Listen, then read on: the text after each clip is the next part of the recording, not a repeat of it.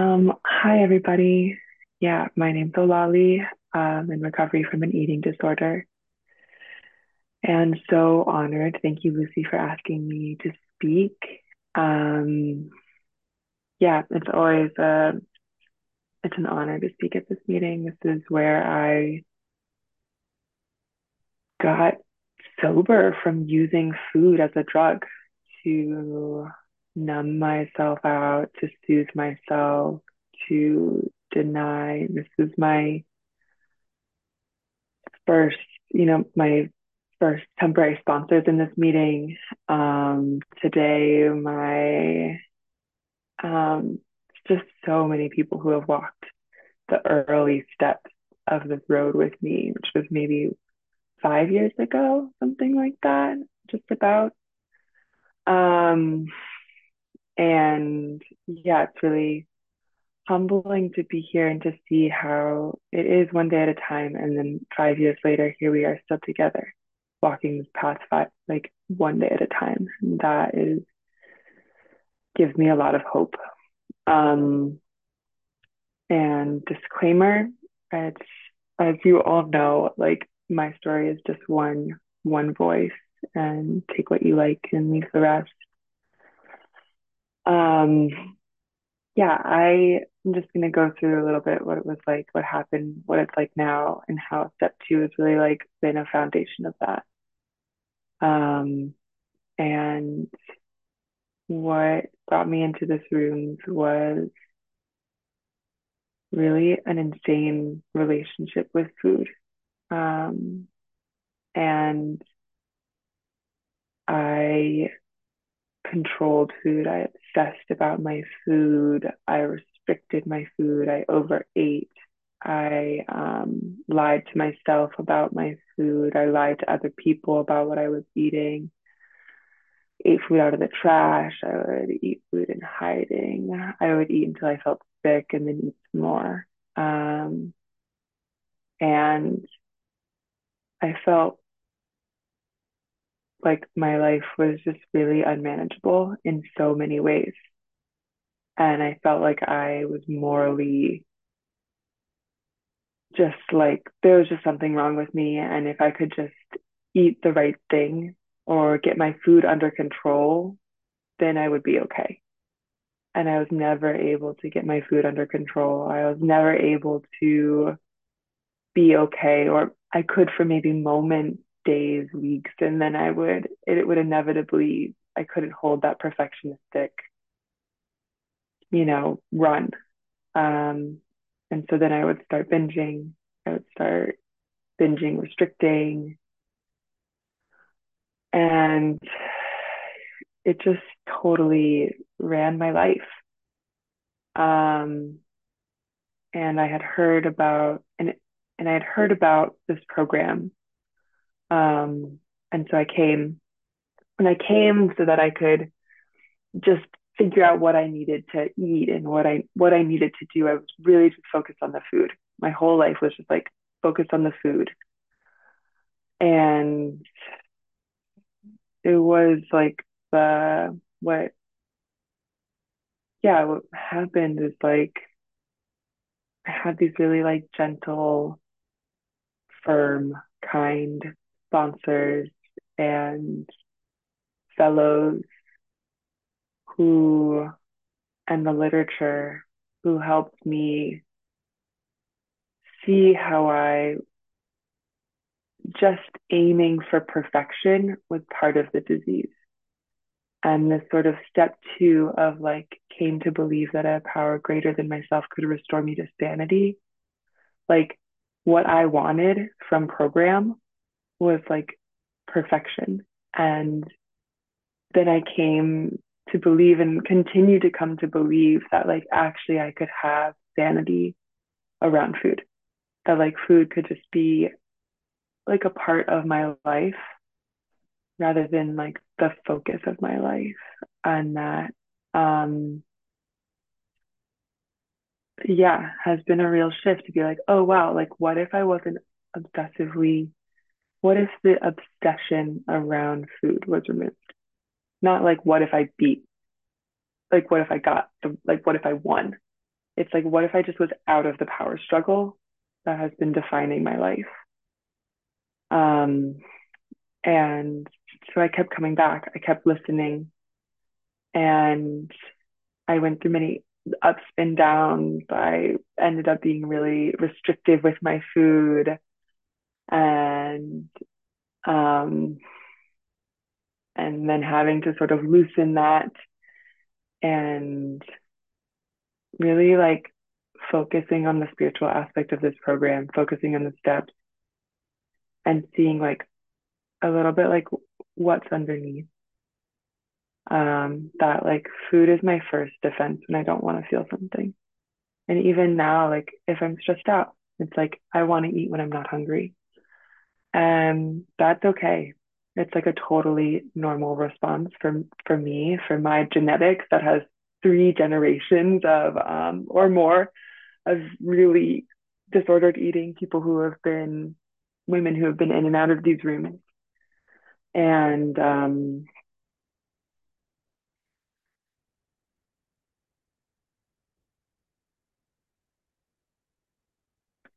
yeah, and just that like this is where I go to. And so there's some acceptance of that. And then there's also like, okay, like, and what's going on? And that has sort of opened up this like, I feel like this like step 1, 2, 3, they often call them the like waltz. Um, but the step 2 of the like, okay, maybe it's possible that I don't have to like fight to make sure I'm not eating too much. And that after that, it's like I have to like, it's like, wow, that's even possible. And then after that, I'm like, okay, like I want that. Like I want that freedom. Like I today choose that freedom, which is the step 3 of the making a decision. Like I get to decide. Like I'm stepping out of family dysfunction. Like I'm stepping out of the blueprint that I was given to use. And I have no idea what's gonna happen if I don't binge or if I don't restrict my food or if I'm like food becomes not a moral issue. And in that space, there's been so much healing and so much ability to care for myself, to learn about my needs, my desires, my like wounding as a young child that I'm constantly trying to fix. And I wouldn't be able to do any of that work if I was still using. And it means in no way is my like food like perfect, but I think that as you all are sort of hearing is like kind of what I needed recovery from.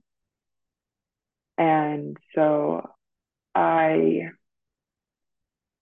this this program in particular, OA is the foundation of my recovery, and I don't work in abstinence-based recovery. Um I I am sober around food, and I also don't um I don't view food as alcohol, and that it's more important to me to be gentle than it is to be right.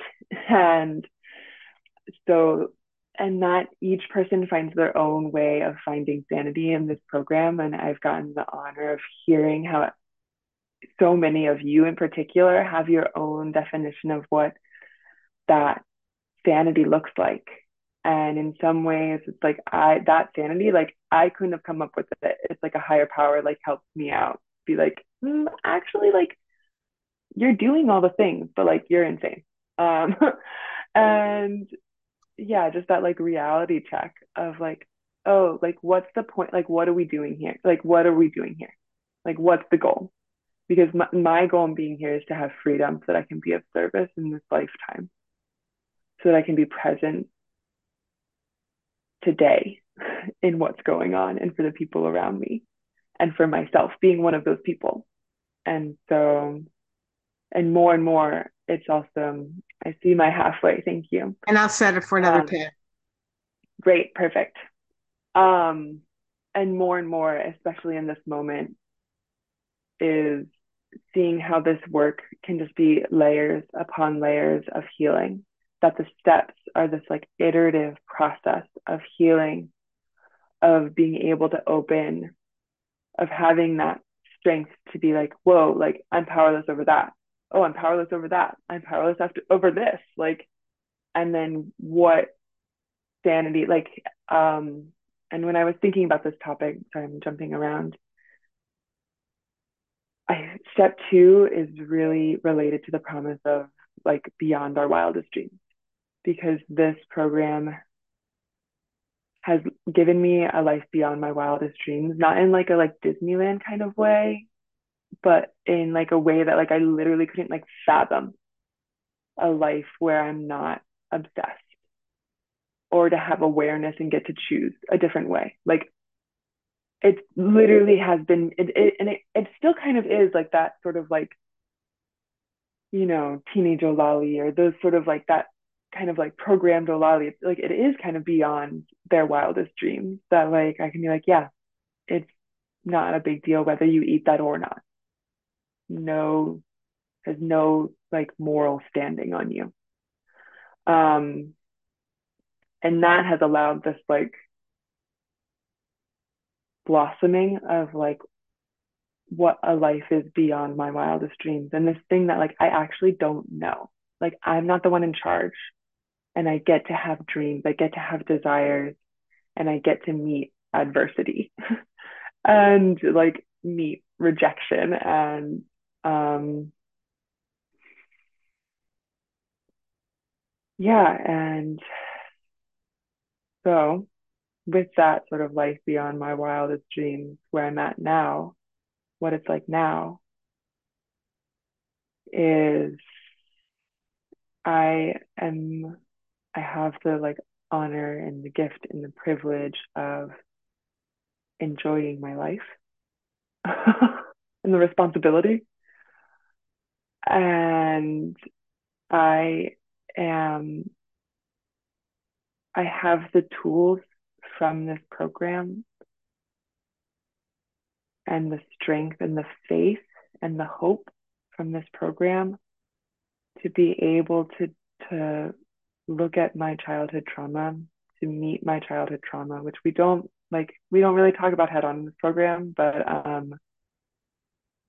I wasn't able to look at, because I um I left.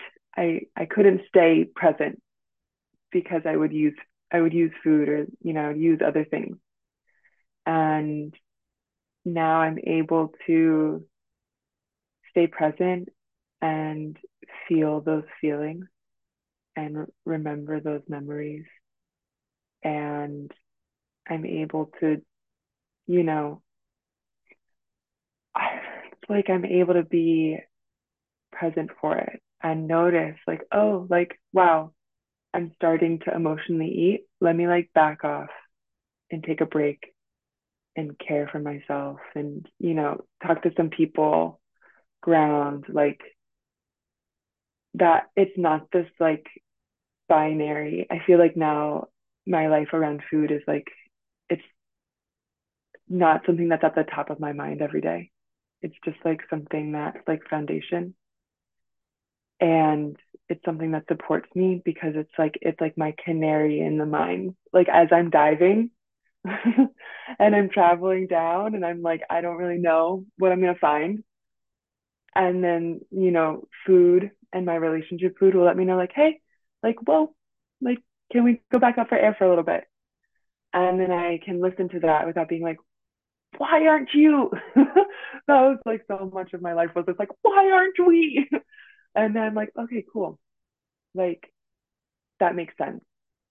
Like, for sure we can take a break and like I see you and it is scary and we don't have to eat over it. And also like we do need to eat dinner.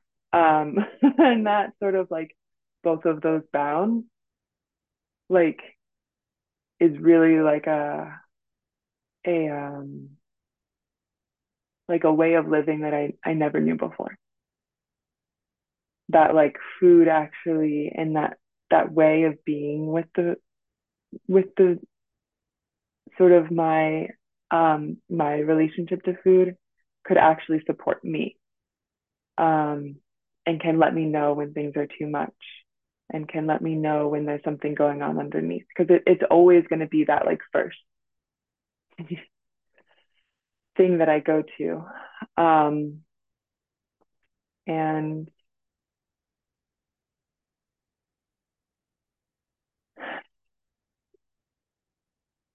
and trying to think. I feel like there's one part here that feels like it's bubbling up that I'm missing, which is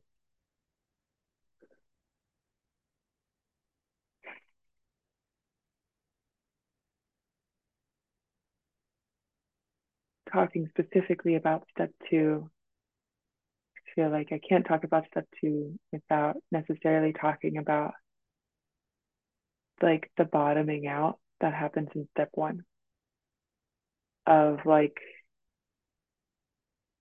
I just remember sort of like in my first year or two of recovery, it's like I had a really, really strong craving. It was like late at night. It was probably like around this time of the year. And it was like dark. It was like really kind of rainy. And I was just like late at night and I just like wanted to eat. And I was like, okay, but like if we're not going to do that, like what do I do with this insanity? And just having no idea and really feeling by at least just trying to step out of it or trying something new, it's like to feel the magnitude of that compulsion. And